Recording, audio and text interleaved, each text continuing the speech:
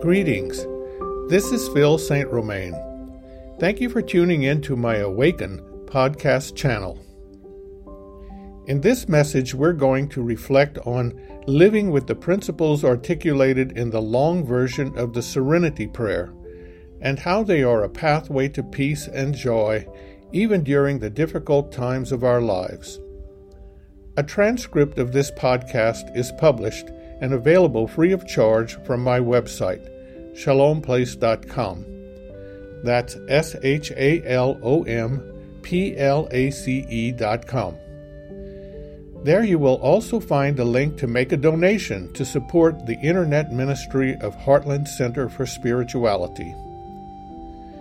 Thanks go out to my daughter, Teresa St. Romain, and daughter-in-law, Catherine St. Romain, for their assistance in editing this work. And now, our podcast.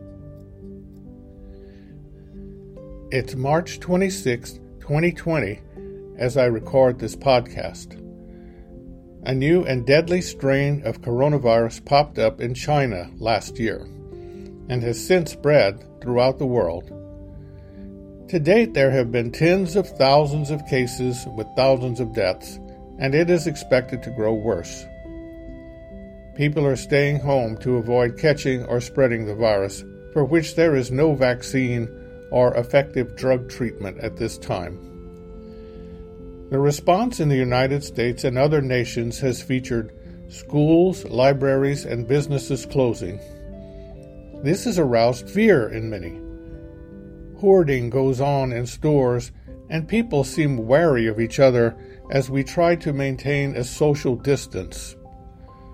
The stock market has plummeted, erasing years of gains. People see their life and retirement savings decimated. Some who are told to stay home will have no income. Others who can work have no child care options, so use up their leave time, hoping things will return to normal soon. No one knows how long this will go on. Will the virus be killed off by warmer weather? How long before a safe and effective vaccine will be developed? It is a dark time on a wide scale, and sometimes the scale of darkness in our lives is not global.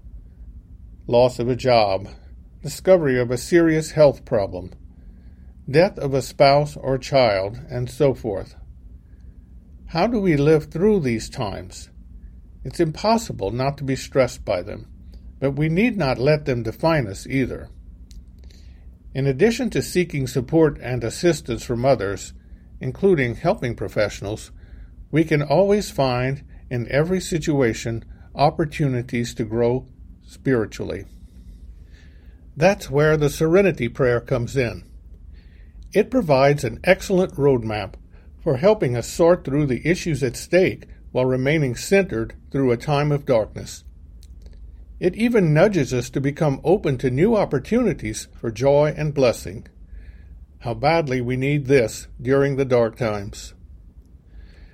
The Serenity Prayer is generally attributed to Reinhold Niebuhr, a 20th century Protestant theologian who taught for 30 years at Union Theological Seminary in New York. The first 3 lines of the prayer are very well known, showing up on wall plaques and prayed by recovery groups worldwide. God, grant me the serenity to accept the things I cannot change, courage to change the things I can, and the wisdom to know the difference. Lots of wisdom there, but the prayer continues. There's a longer version. Living one day at a time, enjoying one moment at a time, accepting hardship as the pathway to peace, taking, as Jesus did, this sinful world as it is, not as I would have it. Trusting that you will make all things right if I surrender to your will, so that I may be reasonably happy in this life and supremely happy with you forever in the next. I've written a book reflecting on the Serenity Prayer, which goes into each line of the prayer in some depth, so you might want to check that out on my website, shalomplace.com. What we're going to do in this podcast now is to reflect on the guidance of the prayer and how it can help us to live more fully in a time of darkness. We'll go over each line with suggestions for continuing reflection and perhaps some action to take for each. First, God, grant me the serenity to accept the things I cannot change. We are never at peace when we're trying to change the unchangeable. What might that be in this time of darkness? Have we set things up in our minds so that we cannot allow ourselves to be at peace in the present situation? Serenity comes to those who have turned everything over to God's care. How can we be more open to God as the source of our peace during this time?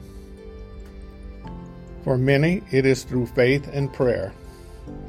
Whatever it is that helps you to find peace, that is the practice to undertake during this time. Resolve to do so. Courage to change the things I can. What can I actually do to make the present situation better? Perhaps there is some action to take. With regard to the spread of the coronavirus, I'm restricting my activities in large groups, washing my hands more frequently, trying to eat and sleep well, keeping my immune system strong. Sometimes we might also need the assistance of others, perhaps a counselor, a doctor, or a supportive friend. It can take courage to reach out for help, but there are also consequences for not reaching out. Doing what we can helps us to feel that we are not completely victimized by the situation, that we have some degree of power and responsibility. That in itself is helpful. So what's to be done in the situation in which you find yourself now? Make a list and resolve to do what seems sensible or necessary. The wisdom to know the difference. This is the step of discernment. Sometimes we try to change things, then discover we can't, so we must somehow back off and adjust at least our attitude. Sometimes we discover that if we don't try to do something, there's no real serenity, that we're copping out, playing a victim role. What is our part? What's the others? What's God's? The fruit of this effort to discern is a wisdom that deepens and supports serenity. We choose attitudinally not to disturb ourselves over things we cannot change, so long as we are doing all we can and leaving the rest, including the consequences of our actions, in God's care. Make a decision to turn over to God's care all that you cannot control, and pray for the willingness to do what must be done. Ask the Spirit of God to show you the way forward.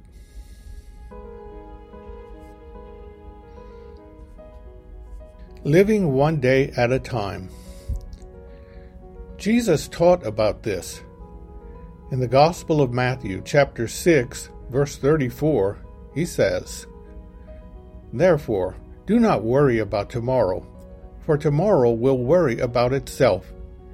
Each day has enough trouble of its own." What is the work or effort to be undertaken this day?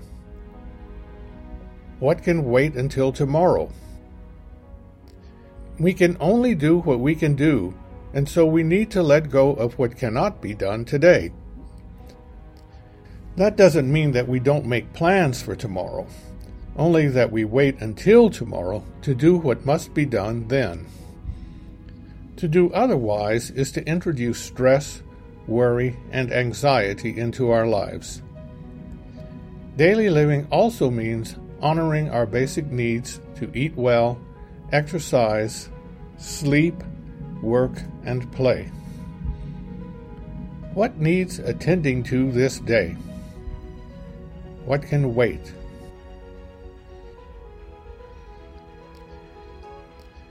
enjoying one moment at a time. Enjoying. I like to hyphenate that word. Enjoying.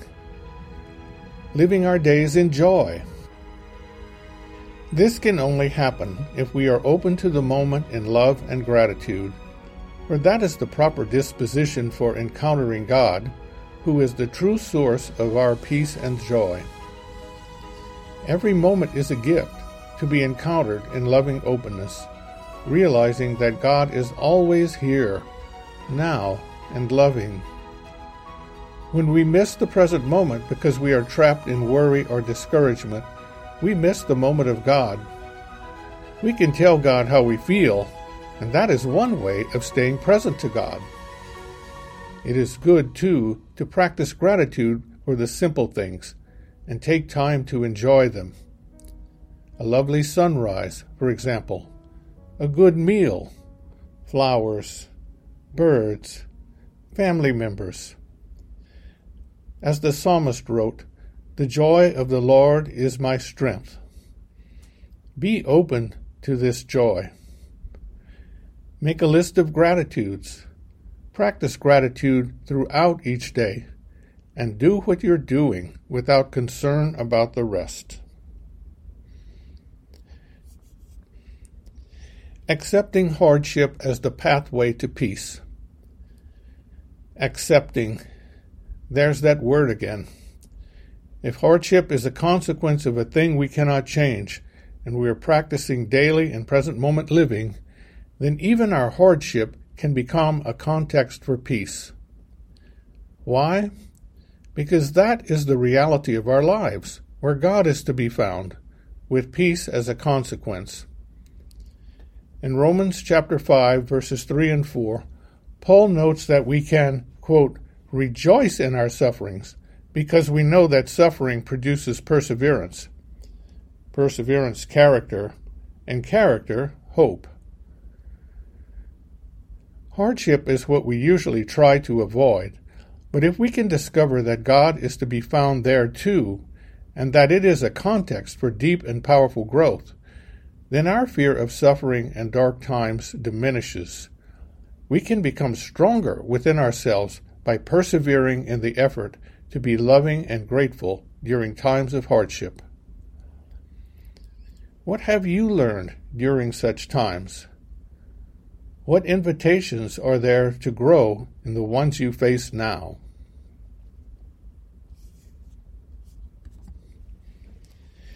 Taking, as Jesus did, this sinful world as it is, not as I would have it. Another summons to acceptance. This is not to deny that the world is indeed sinful, broken, and unjust.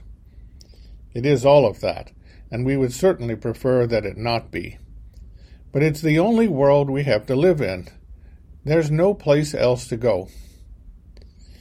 We can do our small part to change things, knowing that Jesus did the same, opening a way for us to journey with Him through this life.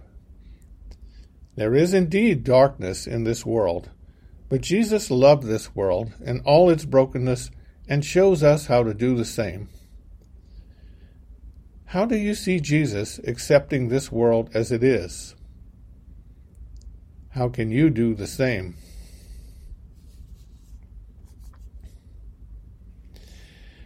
Trusting that God will make all things right if I surrender to His will. Here is the key practice. Surrender to the will of God. God's will, as Jesus reveals, and the saints and mystics confirm, is about truth and love. What is the will of God? It is to do the loving thing. God's will is love, not just in an emotional sense, but in truth as well. This is difficult, for it means that God calls us to be loving even when we don't feel like it, when, in fact, we feel the opposite. The Spirit of truth points the way, prompting us to act in a manner that promotes love, to reach out to someone, for example, or take a break at work, or honestly face our feelings. When we say yes with our will, make a decision with our will to do what is right, we open the door to the flow of love, and serenity is not far behind.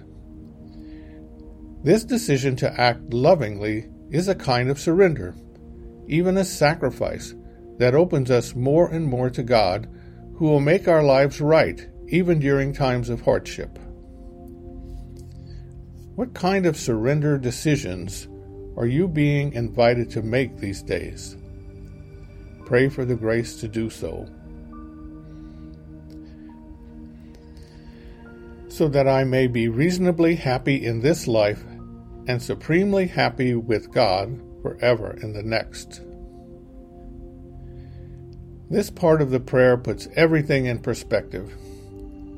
As Hebrews chapter 13 verse 14 puts it, "For here we have no lasting city, but we seek the city that is to come."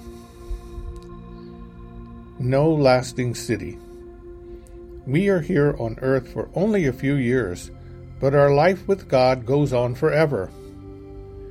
We can be reasonably happy in this life, as the prayer notes, if we practice the principles related in the previous lines of the Serenity prayer: faith, acceptance, trust, surrender, taking responsibility for our part, discernment, openness to the present moment in gratitude, exercising the willingness to love. We note that this reasonable happiness is not dependent on external circumstances so much as on our attitude toward the present situation.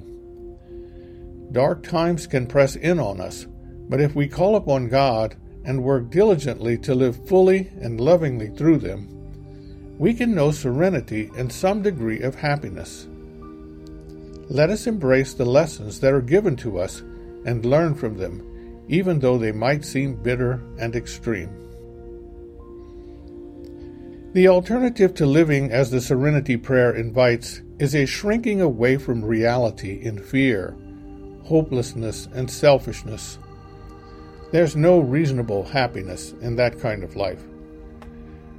But there really is a God who can be encountered here and now, loving us and everything in each moment. Let us then be here now in love, no matter what the context of our lives might be. Then when we die, and we all shall die, as we know, the peace and joy we have come to know in this life will be completely fulfilled in a full-hearted union with God. Such is our belief and our hope. So what gives you the hope and strength to live lovingly and courageously? What part of the Serenity prayer is the most difficult challenge for you to live at this time? Take a few moments to consider how you might live life more peacefully and joyously, and ask for the grace to do so.